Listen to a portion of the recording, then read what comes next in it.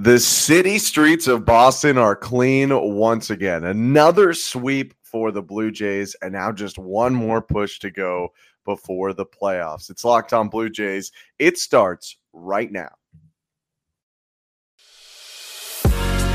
You are Locked On Blue Jays, your daily Toronto Blue Jays podcast. Part of the Locked On Podcast Network, your team every day. Welcome to Locked On Blue Jays. Thanks so much for making us your first listen every day. He is Matt Bonaparte. I'm Ben Schulman. You can catch us on Apple Podcasts, Spotify, Odyssey, YouTube, Twitter, and Gmail. Locked On Blue Jays Real at gmail.com. REAL. Locked On Blue Jays Real at gmail.com. Bones, the Blue Jays with just one more series to go. They just wrapped up their second to last series. Another 3 wins over the Red Sox to end the season on 9 straight wins over Boston. None of the games particularly close. I'll start with you. What's your storyline in the series? My storyline, you kind of hinted at it, is just that the Red Sox stood no chance, okay? This is a Blue Jays team that, I don't know, at some point in the season was like, okay, we know how to beat the Red Sox, so let's just not lose. And that's exactly what happened. 16-3 on the season against Boston. So a really, really good season for the Jays against a usually pretty formidable opponent. So this is definitely one to have in the record books. And Red Sox stood no chance. They just never did.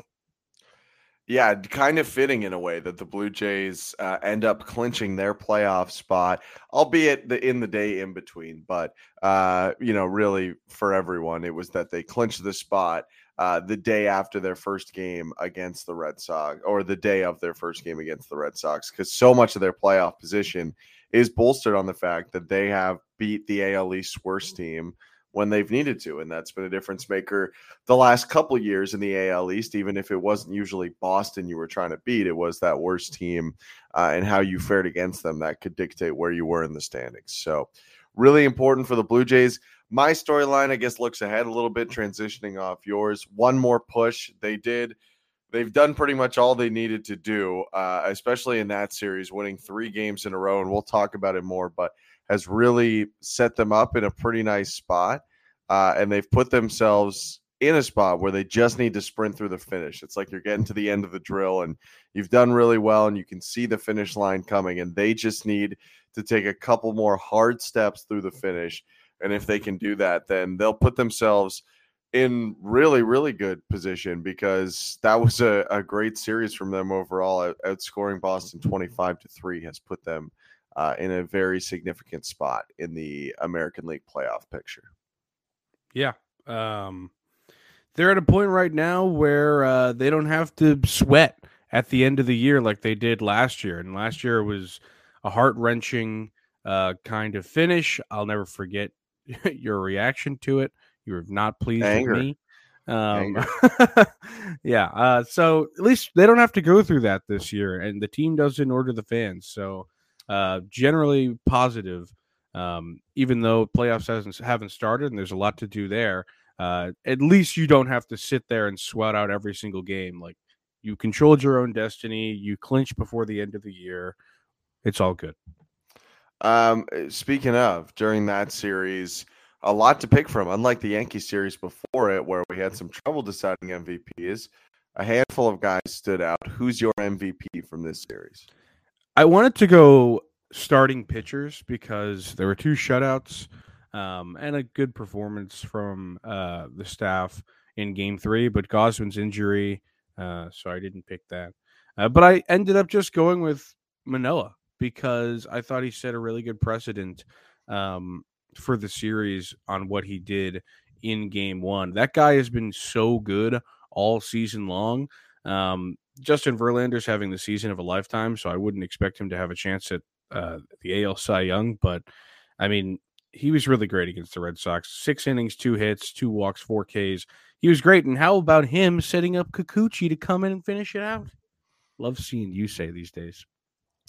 Well, the word on the street is there could be a Yusei start coming up in this final series. Pain. I didn't mean it like that. You said we'll have to see, but it Don't would be in overstep your boundary. replacement.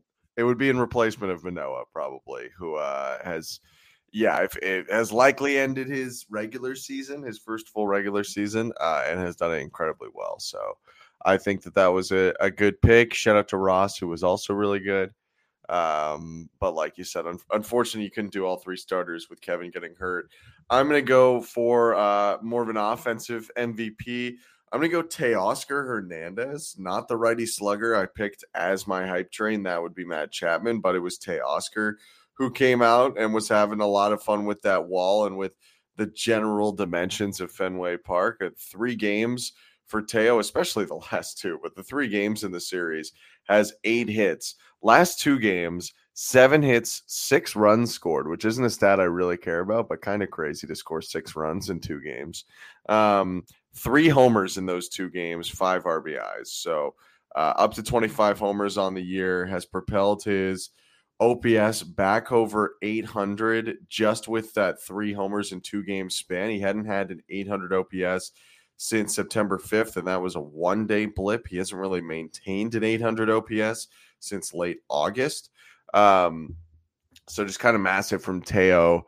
He's had a good year. He still hasn't had like a phenomenal year, but he's going to end the year with 20, 25 or more home runs. And he had another really good series. So definitely big whenever he can contribute. Yeah, he slowly brought it back. And everybody remembers game 1 this season. I don't know if it was game 1. It was game 1. I think he had that really, really important home run to start the comeback, and then got hurt almost immediately, like the next game or that first week. Came back from the IL, was a little bit slow to regain form, and then it kind of took all season, but he is now at the point where it's not what he did for the last 2 years, but he's still one of the better hitters in an AL outfield. So I think you'll totally take this season from Teo. He's going to finish with a near 800 OPS. Like you said, probably 25 home runs or something like it. Really, really great. Another good season from Teo. I don't think you can really complain about his bat. Nope. And another good series from him as the Blue Jays sweep the Red Sox 9-0, 10-0, 6-3 for the 3 games. For Toronto, it leaves them in a pretty good spot in terms of the playoffs, and obviously only one more series to go. Playoffs are coming up this weekend. Pretty crazy. We're going to discuss all that happened to help the Blue Jays where they sit now and what the questions are going forward. But first, we need to give you a little bit of a message from our sponsors. If you haven't tried Built Bar Puffs yet, you're depriving yourself of one of life's greatest joys. And guess what? There's a new flavor, ready, delicious, indulgent cookie dough covered in chocolate. That's right. Built has done it again. Let me introduce you to your new favorite cookie dough chunk puffs that have a light and chewy texture, real cookie dough chunks, and of course, they're covered in 100% real chocolate. All the joys of eating cookie dough without the hassle of making it. Plus, it's healthy for you. Cookie dough chunk puffs are only 160 calories, and they have a whopping 15 grams of protein in them. Run to Built.com to snag a box for you and your family. It will be the perfect treat. Or you can find a really good hiding place and just hoard them for yourself. Like all Built bars, the new cookie dough chunk puff is covered in 100% real chocolate. That means they're healthy and tasty. Chocolate-covered cookie dough with a light, fluffy texture. So good. What's great about Built is that all of their bars are made with collagen protein, which your body absorbs more efficiently and provides tons of health benefits from. Eat something that tastes good and is good for you. You're going to love the new cookie dough chunk puff. Whether you need a snack for your workout, a late night treat, or just need to grab a quick bite, Built is the perfect protein bar, and they taste better than a candy bar. Ditch the calories, fat, and sugar. Grab yourself a Built bar. Go to Built.com, use promo code LOCKEDON15, and get 15% off your order. Use promo code LOCKED15 at Built.com. Locked On Blue Jays continues your Monday episode, final week of the regular season. And the Blue Jays are in a good spot after their series sweep over the Boston Red Sox. By the way, he's Matt Bonaparte. I'm Ben Schulman. The Blue Jays are in the top spot currently in the American League.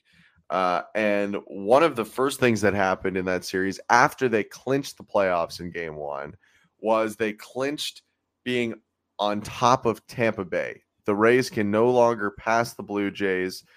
Tampa Bay currently sits 4 games back of the Blue Jays, each having 3 games to go.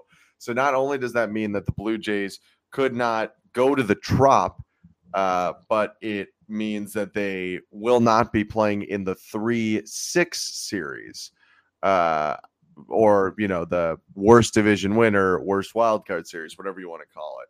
Which to you is more important? Blue Jays avoid potentially a streaking Guardians team, or avoid having to play at the Trop potentially in a 4-5 matchup? You know what's funny is we talked about how you'd want to play. I know it's not the same thing right now, but you'd want to play either Seattle or the Guardians if you're that ALDS team that the Yankees are right now in that 2 seed. But Cleveland has been so hot. Like, they have gotten so hot, like, kind of like you mentioned. And I don't know if I'd want to see them right now. Like, they're really, really hot. And of course, they have the pitching that we've talked about with Bieber, McKenzie, Quantrill that can punish you. So they're a team right now that is going to be tough to beat when the playoffs roll around. I don't know, but not playing at the Trop at the same time. I don't want to play at the Trop. The Trop sucks. Like that. The Trop stinks. There's nothing worse. You could talk to me about Oko all day, but at least it's kind of pretty. I don't know. At least it's outside. Yeah, it's outside. The Trop sucks, and I don't want to play there. So I think what's probably more important is avoiding those streaky Guardians, but I don't want to play Tampa or at the Trop. I think it's probably avoiding the Trop for me, because even like you said, like it feels like it probably should be the streaky Guardians. The Guardians are really good. They have the same record as the Blue Jays, 90-69. So like the Guardians have earned their way to the playoffs, even if their division is bad and they're the only team above 500 in it. But if you told me Blue Jays at Guardians or Blue Jays at Rays in this first round, I just know internally I feel worse about the Blue Jays at Rays. Even if I shouldn't, even if I know the Guardians are better than the Rays are, going to the Trop and playing the Rays would be a problem. So they're both huge. But for me, I probably have that one a little bit higher. However, now that sets up the Blue Jays, with a situation where it looks like Seattle is going to be the team that Toronto plays home or away. They could play the Rays still. They would only play the Rays in Toronto, but the Rays are a possibility. So how do you feel about it looking like Toronto-Seattle is pretty much locked up as the first round matchup for the Blue Jays?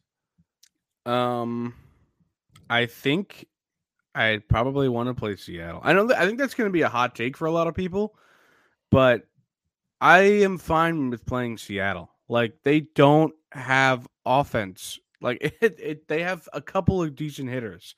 And, like, outside of that, like, their middle infield is hitting an average of, like, a 640 OPS. Like, they don't have great bats.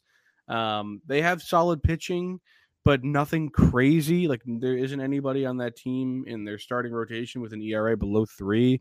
I'm not saying that you need to have that, but, like, nothing. Like, Luis Castillo jumps off the page. Other than that, it's like, okay. And their bullpen's solid. And we talked about the bullpen in an episode recently. They have Andres Munoz, who's good. Paul Sewald, they've turned into a decent player. Eric Swanson's really been good this season. And a couple other really good bullpen pieces. But, the Mariners, they're fine. They're kind of, there's a lot of hype around them right now because they broke the streak, 21 years without the playoffs. They're back, which is exciting for Seattle, and I'm happy for them that they make it back. But I just don't think that this is going to be their year because you're thin. You can be thin you can have a weak offense and win the World Series. We saw that in 2019. The Washington Nationals had like 3 hitters and they won the World Series. But it's also because Steven Strasburg and Anibal Sanchez were going out there and just mowing hitters down. Those 3 hitters were unconscious. Anthony Rendon was having one of the greatest seasons that we've ever seen from a right-handed third baseman. It was really kind of just like everything fell into place for them. In terms of Zimmerman was good, Howie Kendrick was really good, but I don't really see that happening with the Mariners this year because usually it happens with a really veteran ball club, and they have Carlos Santana, who's awful, and they have Eugenio Suarez, who's putting together a good season, but really, like, nobody scares me all that much on that team, and I'm okay saying that. Maybe it bites me later, but... No, I mean, you look at it. I was going to say, like, when you think about, so if it's Seattle or the Rays, you think about the Rays, you usually think about, like, the no-nameness of the Rays almost, the fact that they just put anyone out there. I mean, they have as much, if not more, star power than Seattle does. I mean, Wander Franco and Randy Arozarena are bigger stars than everyone but Julio Rodriguez on the Seattle team, I think. I mean, it's Julio's been hurt since the 22nd. He's supposed to be activated and play today. So we'll see how that works out. Like, Ty France had a great start to the year. It's kind of whatever. Cal Raleigh does have 26 homers from behind the plate. He's hitting 208 as well. He's had a good season. Yeah. He's had a good year. He's had like a Gallo year. So there's like ways to beat him, but he's definitely had a good season. But and Mitch Haniger really hasn't been healthy. So yeah, I mean, I'm feeling good about it. I think, like you, it's kind of the team I want to see of all the teams. I know for some people, they say it's the team they don't want to see of everyone. And I can see that. I can see that argument because they are like the team of destiny or something like that. They packed a lot of talent, momentum, and whatever, and like they have young talent. Like, I get all that. I understand it. I guess maybe I should give their rotation a little bit more credit because they do have good arms. Good rotation. But I don't know. Their offense at the same time, though, like the Rays offense doesn't really scare me that much either. Like, Yandy Diaz is having a really good year. He's hitting for contact. He's a 403 on base and an 822 OPS, but their infield other than him has been awful, except for Wander and Isaac Paredes, who's been okay. But Brandon Lau's on the 60-day, Kevin Kiermaier is on the 60-day, and I don't know if they're supposed to get them back or not. Their rotation's better. No, they're not. And they're not getting them back. Okay, so that offense is pretty bad too. They don't have a lot of star power there, and I'd be okay seeing them as well. They do have Hidden Harold, though. Hidden Harold Ramirez, not Hidden Harold Castro. Yeah, I mean, it's just they are such similar teams when you look at it. Entering today, the Mariners have a plus 63 run differential, the Rays plus 62, and they're in like the same ranges. Like, both have around 660 runs scored and 600 runs against. The big difference you can pull is, I guess, some people might be saying we should want the Blue Jays to face the Rays because they've been a bad road team this year. Seattle's been a good road team this year. Seattle's 8 games above 500 on the road, or 7, pardon me.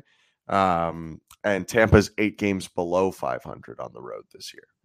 So that's one thing, I guess, to look out for, and probably something we could have mentioned in the avoiding the Trop thing, because Tampa is 21 games up at home this year, which is really good. So, yeah, they're pretty similar teams at the end of the day, and it will be interesting to see. I think as long as the Blue Jays can do what they need to do, magic number at 2 to make sure they get the home field advantage, whichever team they play, Seattle or Tampa Bay, they will be very capable of beating. But they have one more team to play before that, and before that, you get to listen to ads right now. Courtesy of the Locked On Podcast Network. All right. Let's do a little preview action here. How fitting is it that the last series we get to preview in the regular season is the Orioles? And we love previewing the Orioles series. There's always some good antics going on and whatnot. You know what? Why don't we just start it? What's your scary, Ben? My scary is Ryan Mountcastle, Bones. Heck yeah, it is. Now tell us why. who's not having a great year, if I'm going to be honest with you. Is hitting like 250 with a 730 OPS, but he just mashes the Blue Jays. You all know this by now. We've told you. You know. You haven't heard about his 17 career home runs against the Blue Jays or his 1.022 OPS. That's down. They've actually kind of limited him recently. And even still, he's absolutely raking against the Jays. But I will say, I do want to acknowledge, I mean, Ryan Mountcastle only played one game the last time the Blue Jays and the Orioles faced off. And he went 0 for 4 in that game. He got knocked out by a hit by pitch in the next game early on. Series before that, they limited him a little bit. He ended up going 4 for 16. So Mountcastle, ball's kind of in your court, buddy. Are you going to keep being a Blue Jay killer, or is this just going to be some sort of fun story that goes away? Don't be Glaber versus the Orioles. Make it a multi-year thing. Let's see it. Yeah, not actually. Don't do it because the Blue Jays push the walls back or something like the Orioles did. Yeah. Anyway, let's get old scary from Ben. For my scary, I go to a guy that I've gone for before, and he hit a couple home runs, I think, in the series I picked him. So one of my more successful scaries, I'm going Anthony Santander. Santander has had an interesting year. Earlier in it, he was hitting a lot worse. He had like a 219 average in May, and brought it up to like 235 in June, and then back down. Like he's having a weird year. And then he brought it way up in August, and now it's back down.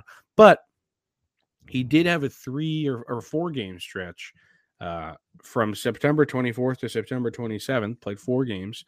The Orioles only won 1 of them, but he hit 6 home runs in that time. The man is a home run machine. You could probably strike him out, but if you don't, like, you'll probably give up a home run. That's kind of the guy he is. He's got 33 on the year, so he's actually having a really solid season. And I'm going to go him because we've seen him hit homers against the Blue Jays before, and it's just something he likes to do.